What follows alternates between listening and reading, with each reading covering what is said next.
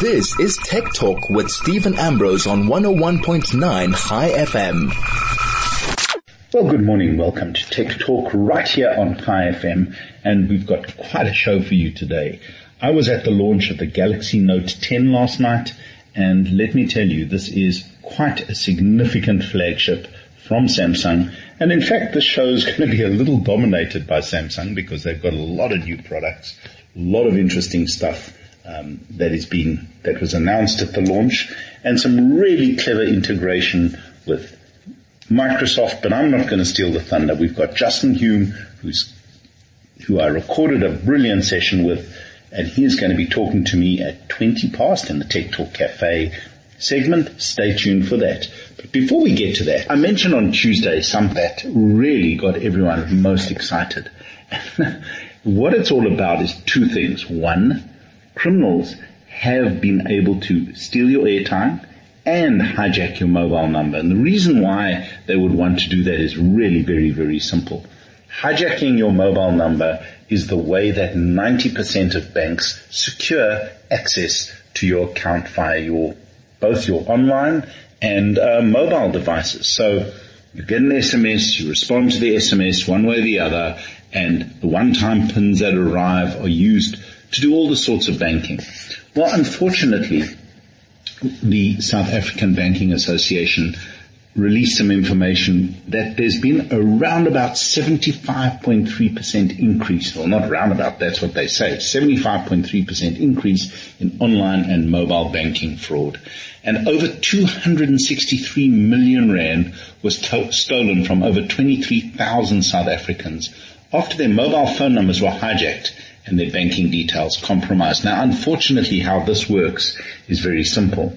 There's collusion, and collusion, anyone will tell you, is the hardest form of fraud to protect yourself against.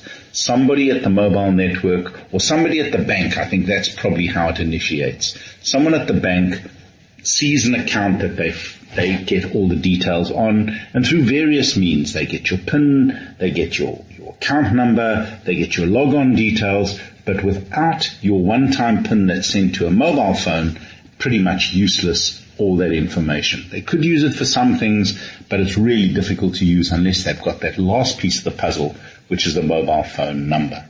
Now, the one wrinkle in mobile phone SIM swaps and porting in this country, unfortunately, is that it's a fully negative type setup. So in other words, if you initiate a port, or even if you don't and it's done fraudulently on your mobile number, the network will send you an SMS saying a port has been initiated on your number, either to another network, or a SIM swap has been initiated on your phone, on your SIM, and will be occurring shortly. If you don't opt out of that, and immediately they say SMS 1 to agree, or SMS 2 not to agree, if you do nothing, you may as well have agreed, and the SIM swap or the port will go ahead. So I know a lot of people feel that at night it's time to switch off their phones and really not have them around, and digital detox has become quite the thing. The problem with that is when the so-called mobile thieves are going to get going, and you may well wake up in the morning with no money in your bank and your phone's not even working because they've either swapped to another network or they've done a SIM swap and that SIM and your SIM is no longer active. So do not ignore SMSs. If you get a message from your mobile network saying a SIM swap's been initiated or a port has been initiated, really very, very important that you immediately contact your network and tell them this is not you unless it was. And please do not do any of those things under any circumstances. That's the first thing. The next and most problematic thing about all this is that the networks themselves are trying their best to stop this, but again, collusion is almost impossible. But one of the other ways, and this is what's really, really interesting, is that most of us at some point in time have received an SMS, received an MMS, or something's arrived on our phone which we've clicked on or opened or looked at, And there are a couple of rogue wireless network providers, or wireless application service providers. They're called WASPs, and they truly are WASPs because they can sting you somewhat. And they will bill your cellular subscriber account pretty much without your permission. Now, the networks are implementing new measures to try to fight this type of fraudulent billing. The criminals are actually, unfortunately, also finding new ways to bypass these measures. And really, I believe that billions in airtime has been stolen from mobile subscribers. So your airtime just disappears 9 times out of 10. It's not the mobile network itself that's stealing your airtime. It could very well be a WASP, a service, a something that you signed up for R5 a day. It sounded interesting. Get 500 free megabytes of data if you just click one, without reading the fine print that says, oh, and there will be a R5 charge per day thereafter after you get the initial 1 megabyte of data. So generally, this is a terrible thing to do, to click on any message and to get anything free that's sent to you via SMS. But there is something you can do about it. You can check with all the networks to see if in fact that you have been signed up for any of these rogue WASP type setups. And the best thing is for Vodacom subscribers, and this will be posted on the website of High FM, so you can pick this up a little bit later, or you can just listen to the podcast again and again and again. But anyway, if you're a Vodacom subscriber, all you need to do is to SMS stop all in capitals to 31050. If you are subscribed to any of these services, they will all be stopped immediately. So SMS stop all in caps to 31050. What you can also do is dial *111#. It's a USSD menu, and select option services. Look for the option. It's either 8. Some people call it 12. I've seen it as 12. I saw it as 8. Click on services or select option 8. Then select another option which says content services. It may be 9, but it could be another number. But just read if it says content services, and then select option 2 to stop all services. Another way you can stop all content services on Vodacom is to dial *117#, select option 11 or next, and then select unsubscribe. And that should, the message which you'll get thereafter should tell you that if you've been subscribed to any WASP services without your knowledge. MTN also make it pretty easy. You just need to dial *1415#, and I'll repeat that, *1415#, and select content services once again, and then just follow the prompt. You can stop all WASP content services by selecting option 1, manage content services, and then select option 2, manage premium rated services. You can also dial *136*5# and select option 2, which is content services, and then follow the prompts. That'll take you through manage premium rated services, then another option, PRS charges, and then say block PRS charges. You can use this USSD string below to manage all your premium content. So you can also dial, this is MTN again, *464*970#. I'll repeat that, *464*970#. And that should clear pretty much absolutely everything on your account. And it's just fascinating how many people who've tried this have said that they've actually found a numerous amount of services they didn't even realize were taking money out of their account. Cell-C really make it easy. All you have to do for Cell-C subscribers is dial *133*1#, and just follow the prompts to clear all your WASP billings. And you should do this every now and then. I've done it regularly every couple of months, and once or twice I've actually found out somehow, and I have no idea how, I was subscribed to certain of these WASP type services. So watch your airtime, watch what's going on, and do not ignore messages that you get from the mobile network. I know a lot of people are a bit scared to respond to these things, but always respond in the negative. Always stop these type of things happening. But the whole theft of money from a bank account doesn't happen simply because they've cloned your cell phone number. There's a lot more to that besides, so be very, very vigilant with your bank cards. Never give your PIN to anybody for any reason. Doesn't matter what the story is, you do not give them the PIN. No bank, no provider will ever ask you for your account number and your PIN. And once they've got that, if they know someone at the mobile networks, they can really try over a weekend, on a Sunday, do a SIM swap, and the next thing you know, you've got no money in your bank. So watch this space really carefully. I think it's something that you should be really vigilant about, and hope you'll be able to get rid of the people stealing your airtime, number one. And number two, you can stop SIM swaps and look after your money. Before we go to the break, I've just got one other fabulous new app that came across my desk. I was very, very impressed with what it does. There's a new thing called Who You. And what Who You does, it's not easy to say, but it's easy to read. It verifies the identity of South Africans directly from your smartphone. So essentially, you can download this app on an Android phone for now and on Windows. And it's coming for iOS, they say, very, very shortly. But what it does is you can compare the photos of a person's two thumbprints.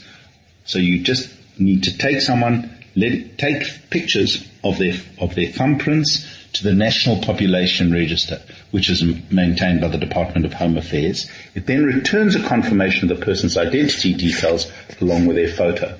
So how this would work brilliantly for small businesses. If you want to sell something on credit, you want to verify someone's identity, you want to sell something and they want to give you, you're just not comfortable with the transaction, there's a credit card, there's something going on, whatever the case may be, you can use this app to absolutely verify their identity.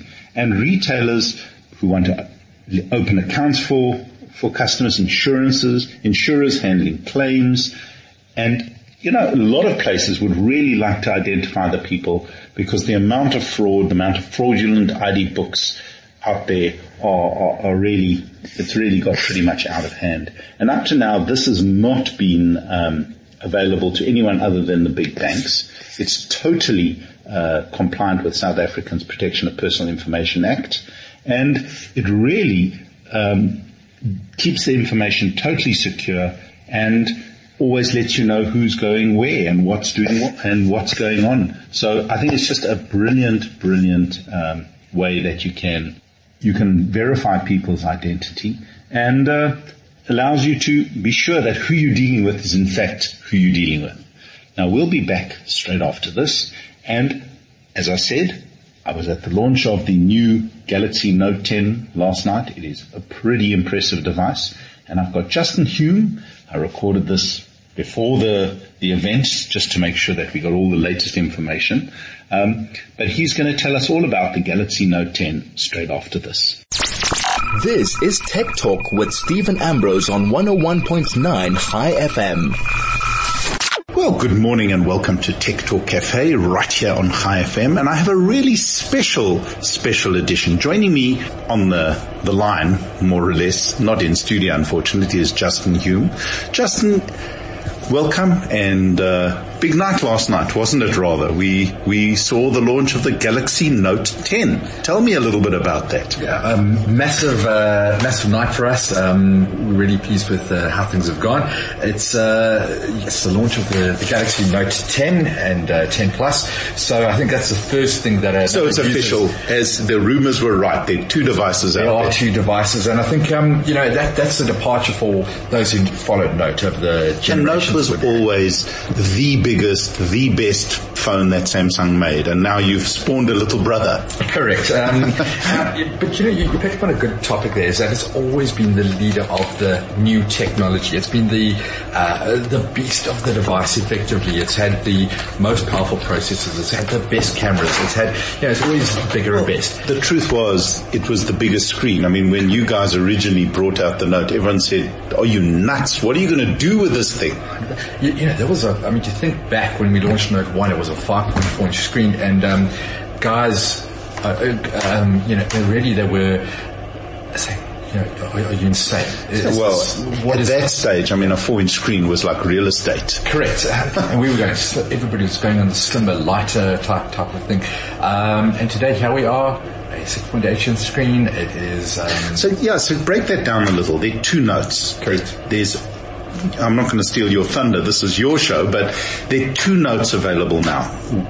Give me a little bit of detail. Give our listeners a bit of detail on that. Well, 2 notes, and effectively the main differentiation is in screen size. So we've got a 6.3-inch screen for the smaller note, and then the larger 6.8-inch for on the larger note, the Note Plus, effectively. So there's a Note Plus and a Note. Correct. Okay. Yes. Now, but the advantage is because we've literally gone, and I can't show it to you visually here now, but I'll beam some pictures over there or something. Exactly. But it'll be all over the internet and everywhere, so you can check it out if you're keen. So go online and have the 6.8 inch is actually only marginally bigger than the old Note 9. Correct. And the reason for that is we're over 90% of the screen to body ratio. But what that means is basically when you look at the device, it is edge-to-edge screen. Now, the bezel is almost completely gone or invisible. And I can tell you that when you pick it up and hold it, it's ridiculous. It's all screen. Correct. You're looking at a screen. Correct, 100%. So that's the massive advantage. So because in the past you had to have space for the sensors, for the microphones and the like. In fact, we've gone with even more microphones. We've now got 3 microphones. Yeah, we'll talk about that later. There's quite a clever little feature it's got. 100%. And but bringing these things on board, we haven't impacted the screen release date that you got. So now when you want to watch that movie, when you want to view that picture, the video, whatever it might be, you're seeing it in full screen. Splendor. And it's the only sort of, I wouldn't call it mark, but the only thing is a small camera dead center, which I quite like. It sort of gets my OCD-ness. It's central. It's not to the left or the right. There's a little camera notch not a notch, a cutout in the middle of the screen. So in fact, with no disrespect to our competitors, we don't have the notch because that for us is an intrusion into the space. This is a pinhole for the camera, and we're the only manufacturer right now. We're quite proud of the Infinity O technology that we use behind that, where literally we print the screen, we punch the hole, and then we pack individual pixels around that, so that there's no loss of screen resolution or display around the camera. And again, these screens are the highest grade possible screen you can get. I mean, from what I've seen, there's no better screen on a device on the market currently. Well, no, there isn't. And I think that's, Samsung's legacy is far broader than phones only. We make the best panels in the world, televisions and the like. And we have the dynamic AMOLED screen. So we're up from Super AMOLED, but let's, without getting too technical, but I think the key point behind that is we're bringing TV-based technology into the mobile phone. So we talk about a product called HDR+. All the movie studios are moving in that direction. And what that means is where you've got color that would normally be displayed. So let's assume that a scene is mainly a brown landscape scene. That would be the color palette that would kind of blend across. Sort of become everything. Blurry and monochromatic in a way. Yes, on most other screens. Yeah. Here, each part of the screen, the color is individually controlled. So we can literally bring out the brightest of blues and the brownest of browns and the whitest of whites. So the picture's a lot more real, a lot more dynamic. Correct. For want of a better word. It's rich, it's color, it's vibrancy and whatever. So, and let's be honest, these days, how many of us are not watching the likes of Netflix on our mobile devices? Well, as the kids play more and more games on the main TV, they kick you out. So having a good second screen doesn't hurt. Exactly. And, talking about that, I mean, the craze of Fortnite these days and, all these, first-person shooter games and the like that are coming through. You need this kind of capacity. But you guys mentioned something really interesting. You've done some real interesting research around why and what and how people use the Note series, and that's led to 2 devices, number 1, exactly. But also some interesting insights around gaming and what people actually do on their phones. Yeah. Well, I mean, let's just start first and foremost is that we talk about this new work tribe, and it's we can talk about different segments of markets and all these things, but let's think about our own practical lives these days. We're not confined to the office 24/7 any longer. We're not confined to our PC. And like, so the old story of getting back to the office to do something doesn't fly. And dusted. Yeah. And a fascinating stat from some of the research that we did, I'm going to use US market first, but, what the US has arguably, 350, 400 million people, in it, if I recall. But 105 odd million of those are in this generation now that are saying, I want the flexibility of being able to work or play or have my entertainment irrespective of where I am. But 85% of those then believe that in order to do that, they need the very latest in technology because it's an enabler of that lifestyle that they're looking for. So this is what Node is designed to do. And again, what's fascinating about that market, I'm talking about the young professionals, the 20, 30-somethings in the market. The so-called millennial generation. Yeah. It's kind of been spoken about extensively. Yeah. But there's productivity that they're looking for, but they're not ashamed or afraid or to say, gaming is important to me. I play games. I post videos. I create videos. Yeah, that was the other thing they found, that video was actually more important than still photography in some ways. Exactly. Well, still photography, I think about applications like, or platforms like TikTok, even Instagram these days. Yes, we've got the still photography portion of it, but video is now the true progression of that. Static selfies are becoming video-based in that regard. So we want to start sharing the life around us now. One, from the compression of the technology and the data, but also the fact that data is becoming so much more readily available, the speed of the data and the like, and now we're moving into this 5G era, which is completely exciting. If we get time, we'll mention that later. But so now you need to move on a phone that's not just got a great, the good old notion of a good megapixel quality camera. You need a phone that's at the heart of it, a video camera.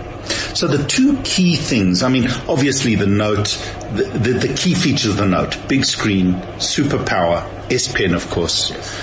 Let's talk about the S Pen quickly, because the S Pen's gained a little bit of smartness as well. It's got even better than before. What's changed with the S Pen? Well, first and foremost, if if you go and ask any Note user, and they are most loyal fans, I must say, they will talk about, yes, the big screen and the S Pen. So S Pen started out as effectively a stylus, writing on the screen and creating notes.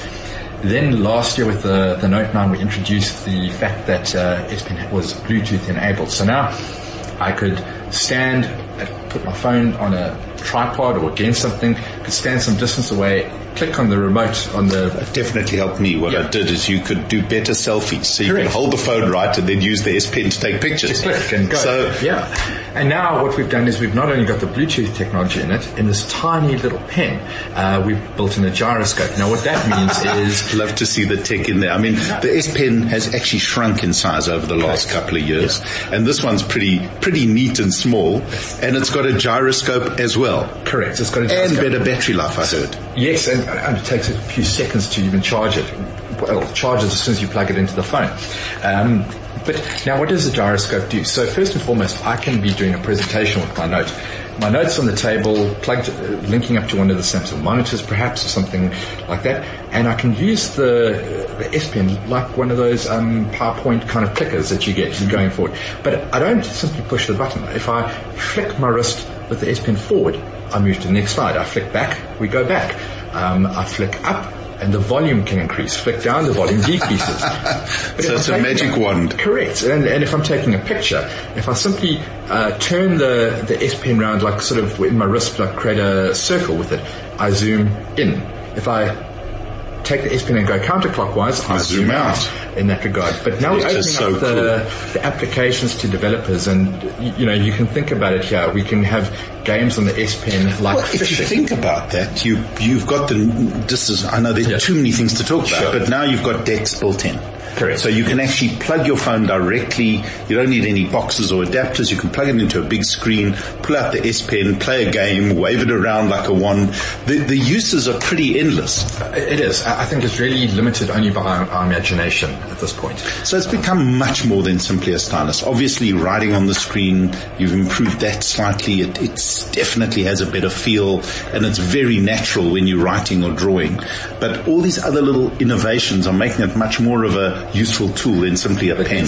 Let's keep thinking about the pen side of it, right? So in the past, I would write with my S Pen. 10, and then I would select the text. I would then say convert it into actual like a PC type, formal text-based environment, and then I would save it as a PDF file or the like, and then send it to my computer to keep my notes.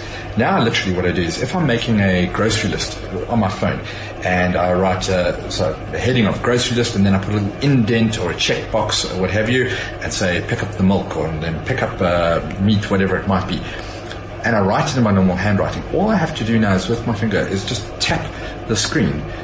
It immediately selects the text and it will convert, or it selects my handwriting and converts it to text immediately. No middle steps, simple, quick and easy. And then I can export it in something like a Microsoft Word format or PDF or Excel, whatever it might be. So it's, when I think about it in that context, is that means I can be sitting having a meeting with you, taking down my notes. By the time I'm back at the office, it's already done. On my PC. It's done. It's locked away. And that brings us to the next, most important thing that impressed me. This is clearly aimed at high-end users, business, creatives, obviously the whole new talk, everyone's multitasking and whatnot. But it's the integration with the computer tech ecosystem has taken a significant step. You guys also announced a collaboration with Office 365 that would actually make it even more useful. Give us a little bit of detail around that. Well, we're calling it mobile continuity, and basically we see a seamless world between the phone and your PC, Microsoft-based PC environment. And Microsoft own the business environment. There's just no question. 100%. I think so where Dext is a solution between the PC and the phone for moving files alike. We'll talk about that in a few secs, because that's quite a big change as well in Dext. It's like Dext 2. But back to Microsoft and what you're doing with that stuff. So I think in that regard there with Microsoft, it creates that seamless ecosystem. And I think we've got to realize that, in the past we were saying the phone must almost replace the laptop as an idea, or the tablet was replacing the laptop, or the phone was replacing the tablet. But we actually understand that these different platforms are required in different environments. So the trick now is, how do we make them work all together? That's brilliant. There's always been that promise of seamless everything, and yet it's always been, everyone's got a bag full of gadgets. Now you pretty much fixing that. Correct. Now you can take the phone to the business meeting, but make sure that whatever happened on the phone is happening back at the office on your PC or laptop.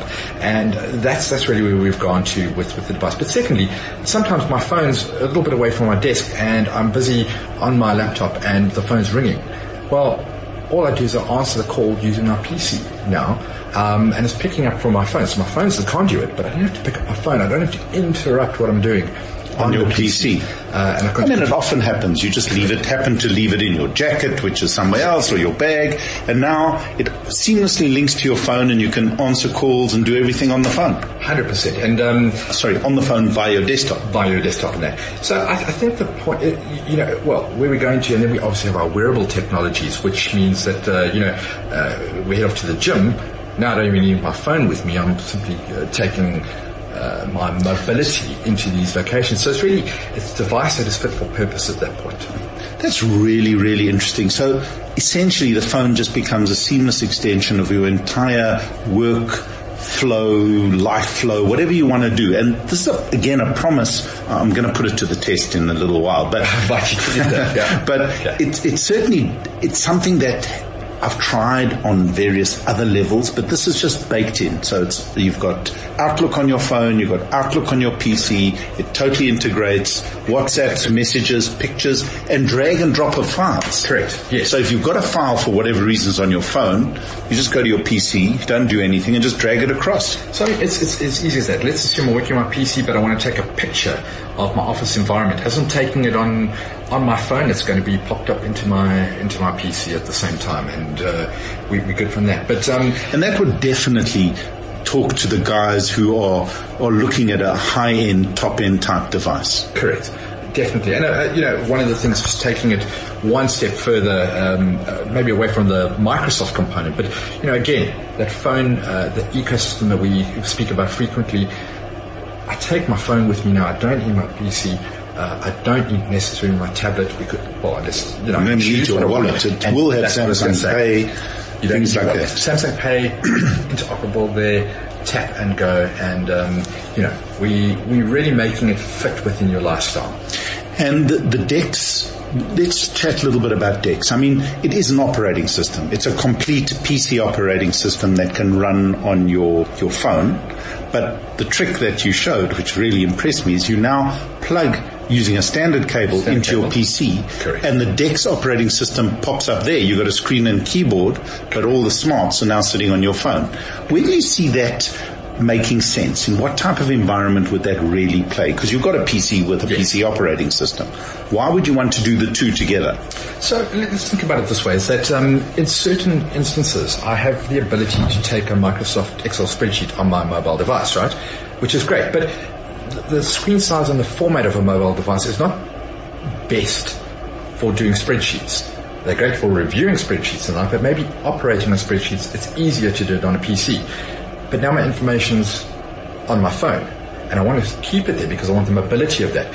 Now, all I do, wherever I go, I simply take my phone with my DeX cable. And that'll work on PCs that for whatever reason are not connected to your data. I think that's exactly what you're saying. 100%. So in the past, DeX allowed me to link to any screen. Okay, so I could go up to a large monitor in a boardroom, and I could plug in and I could have the screen, but I still needed a separate, for example, keyboard and mouse and whatever. Now I can plug it into my laptop, as an example, and use that keyboard and mouse to drive something that is effectively on my phone. So think of the phone in that case as being my hard drive. If you want to think about it. So fully functional operating hard drive with all your data. So again, it's in the mobile continuity example with Microsoft, I'm doing something on my PC, wirelessly integrated across my other Samsung devices that we have. DeX, I've got something on my mobile device, but I'm wanting the ability to operate it as a PC type mode. Correct. And that's what it allows me to do. And now simply I take my standard either HDMI cable or my normal USB cable that's with my charger, plug it in, and we're good to go. And as I said, 20 minutes just flies when you start talking tech here. So give us a quick roundup of the special features on the new Note series, and then we'll find out the price, which I'm sure is going to be exciting as well. So give us some features that really stand out, that make the Note what it is. So without doubt, screen size, massive screen real estate. The S Pen, those are the two that simply we can't be. And it's thinner and lighter and got a bigger battery than the previous one. But earlier on I referenced the fact that we've got 3 microphones on board. The one feature that I'm absolutely loving is what we call audio zoom. So in the past, let's assume we're sitting in a room of a number of people, but I'm at some distance from you there and I'm filming you with my video. And the voice it's muffled. I can hear that it's far away, so it's quite soft and the like. Literally, as I zoom in on you with the normal camera, camera, and you're talking or there's music in that, the sound is zoomed in on at the same time as well. It's like proper pro stuff. As you zoom, you see the microphone moving. Exactly. So this is tech wizardry to get the mic to move. 100%. So audio zoom for me is an absolute fantastic option. You know what? The use of that, again, you're talking creatives. You take pictures of events, you take pictures of things, and you've got noise around you. This focuses from the demo we saw. Yes. It clearly focuses the sound and the picture on what you want, which is brilliant. I'm actually standing right next to you to get that audio quality. I've got a directional mic that allows me to pick up on, hey, I'm focusing on Steven right now. So spy stuff on there. And it is. But you reference creativity, and what's brilliant about this is we have the video editing capability on device using S Pen again, drag and drop stuff. So think about it, as I said before, it's no longer about static images. You want to be able to go out there, film that event with the audio, but create your produce the whole thing instantly, upload it, do whatever you need to do. So, you can do it on in device. 4K, of course. 4K. Okay. And even better then, look at it on the Samsung TV screen. It's too many things. Now, I'm sorry, Justin, we have run out of time. But these devices are available when? They'll be on shelf from the end of August.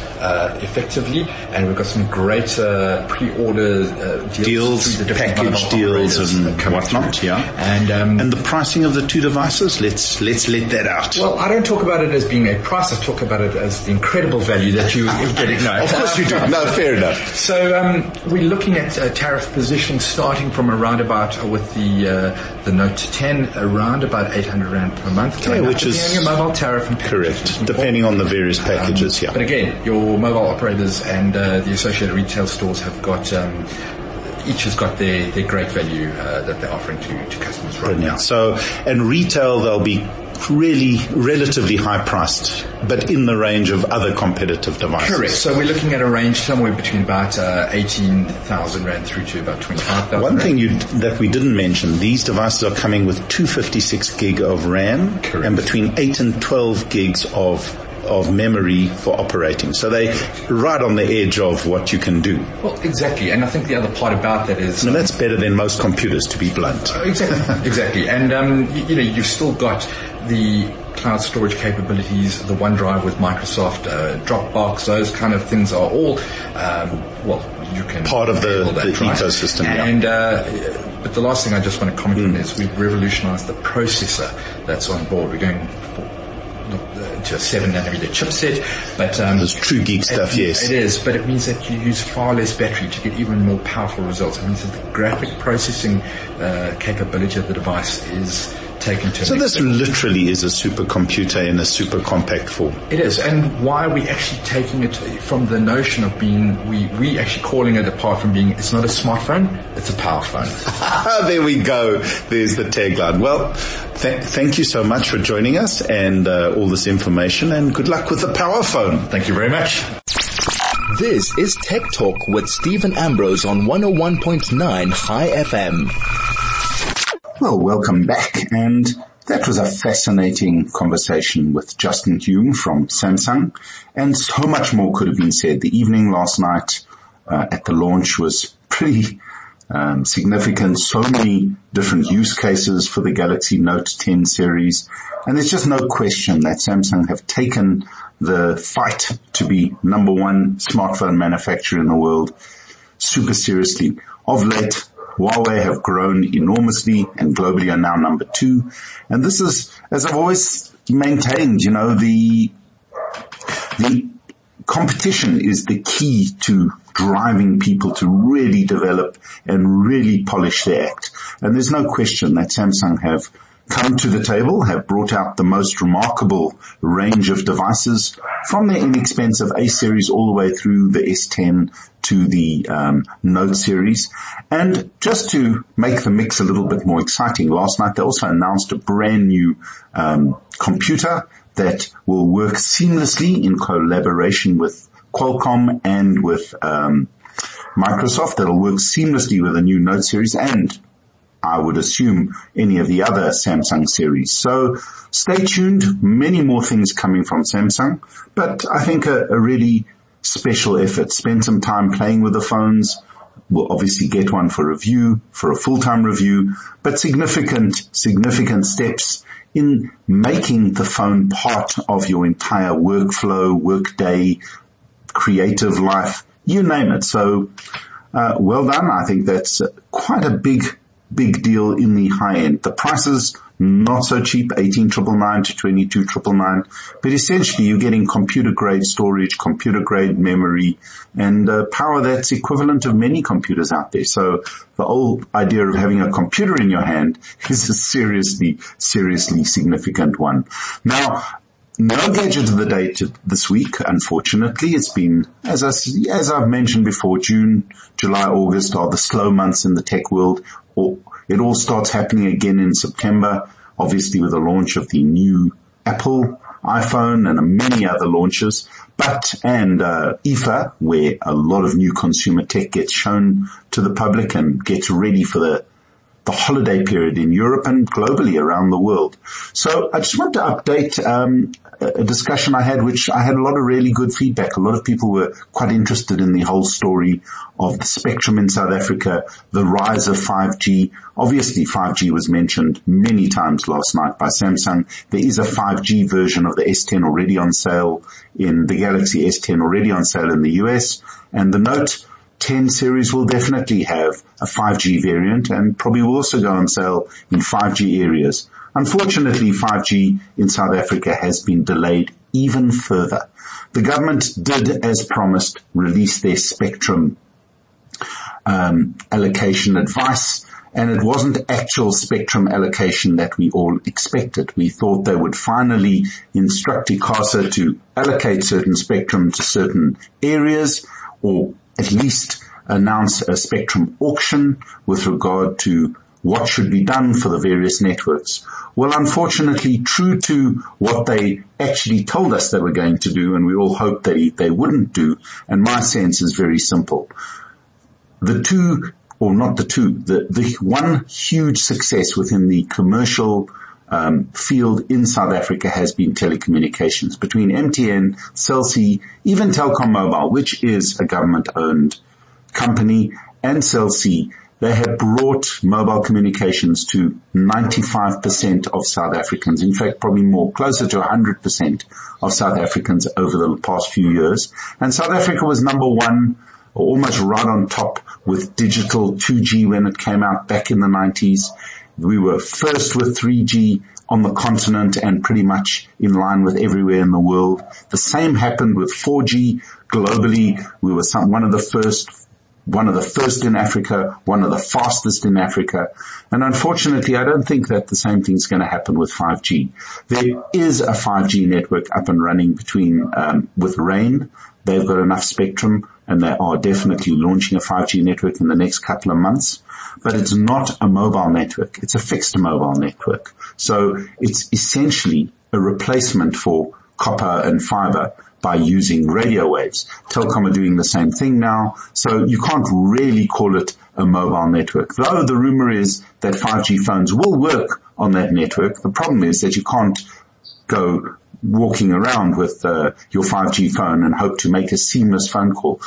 Normal phone calls are not allowed, but WhatsApp calls will drop, because when you go from tower to tower, there's no handover, and your connection will be shut down until it acquires the connection on the next tower, which is not quite what we have come to expect from mobile. Anyway, the government announced their allocation, and the WOAN, which is a wide area sort of group network, has been confirmed, and certain allocation in the various spectrum areas has been guaranteed for the WOAN. In fact, ICASA have been advised to first allocate to the WOAN and then to allocate to the others. They also made a big play that there are 400 licenses available, and those 400 licenses should get some way of becoming involved in the mobile industry. And it is quite simple. Nowhere in the world has a plan like this worked in any way, shape or form.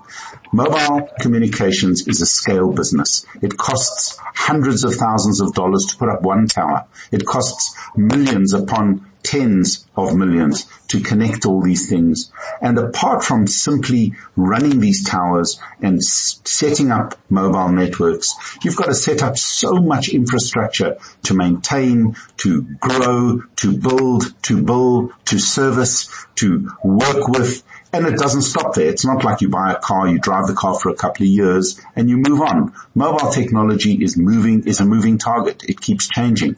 As 5G, and I'll mention why we're not going to get 5G allocation of spectrum for now in a few minutes, but why 5G, while 5G is now already a standard, pretty much it's available, it's growing, networks are happening, they're already working on the next generation, call it 5G plus, call it 6G, whatever it'll be.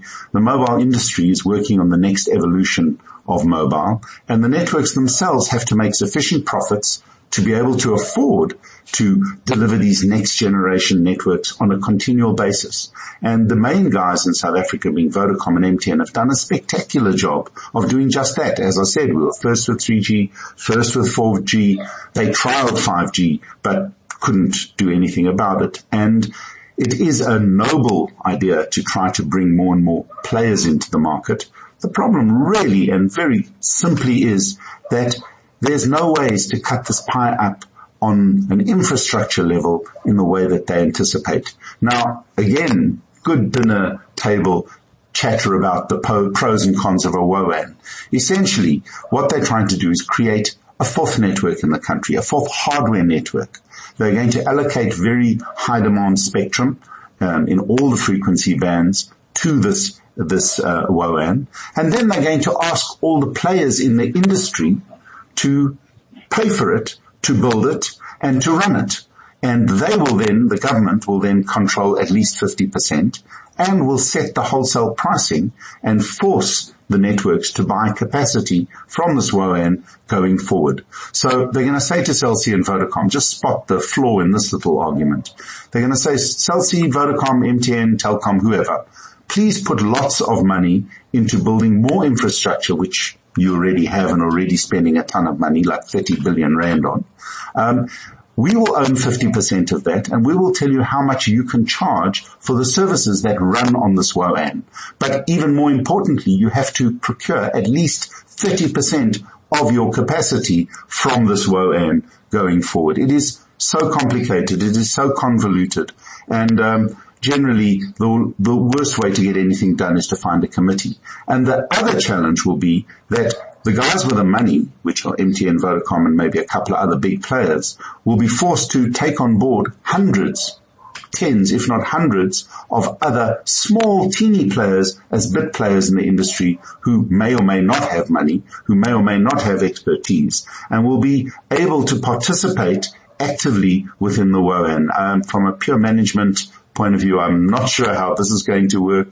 I'm not sure how it's going to play, but unfortunately it is exactly the same sort of thing that creates all sorts of efficiencies and craziness anywhere else in any corporate arrangement, and pretty much is what's happened in parastatals in South Africa. So I for one feel that this is a retrogressive step. It is going to create enormous confusion and delay. And here's where the delay comes in. The networks were hoping that a clear path to spectrum would be announced by government. Well, they did. They actually asked ICASA to go out and do a pricing in the industry, try to figure out what the spectrum would be worth should they allocate any of that spectrum, or when they allocate that spectrum to the various networks. Now, ICASA has gone off and done precisely that, but in the usual course of government work, this is going to take anything between 6 months, maybe a year. And here's the kicker in the tail. 5G spectrum has been reserved until the ITU confirms the standard finally for 5G. Now, the ITU is the International Telecommunications Union. They are meeting sometime in the next couple of months. I can't remember the exact date. I think it's October. And I think at that point they will finally ratify the 5G standard like they did with the 4G standard.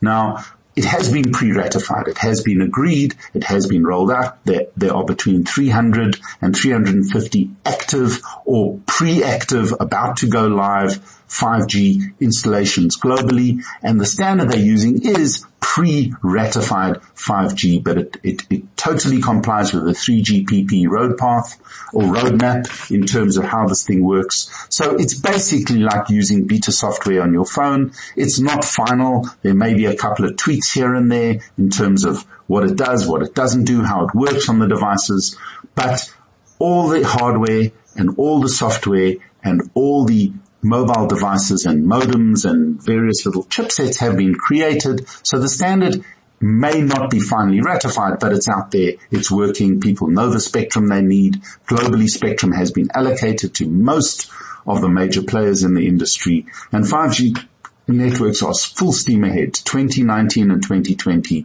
it has going to be, I was told last night, in fact, it was mentioned last night, over 2 million people are using 5G devices globally right now. So to wait for the final ratification of the 5G standard before you start working out the allocation of the spectrum just absolutely makes no sense. And once again, entrenches a delay. So Unfortunately, as much as I was quite positive that we would see spectrum this year being allocated to the various networks, it is now becoming more and more apparent that it's highly, highly unlikely that the networks will get any spectrum this year, and potentially only sometime next year an auction will go ahead. And let's hope the costs are reasonable and make sense, because again, the whole kicker comes back.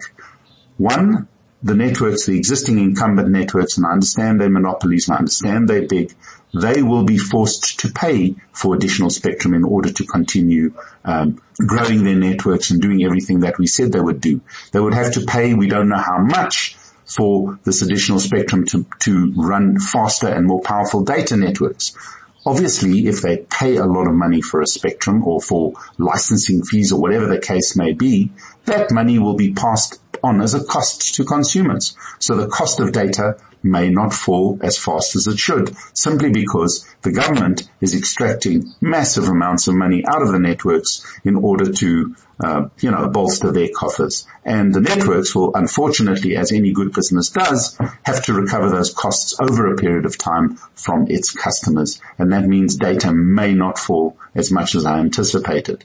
Secondly, the networks have to budget for the building of another network in the country, and that's got to be a countrywide network, because it's going to be part of their license terms with regard to new spectrum, and they're going to have to spend hundreds of millions of rands, if not billions of rands, on a brand new network over which they have no true control, over which they will be enforced, a committee type setup will be enforced, and up to 400 license holders. Obviously those license holders will have to go in and prove that they have the ability to be involved in this industry, but that might cut them down to even 50. But even 10 license holders ultimately getting involved will mean that there are between 10 and 15 people around the table trying to extract maximum gain out of something they have no real control over, because the government will then set the pricing of that to the various operators. So the only people who could actually use any capacity of a new network for now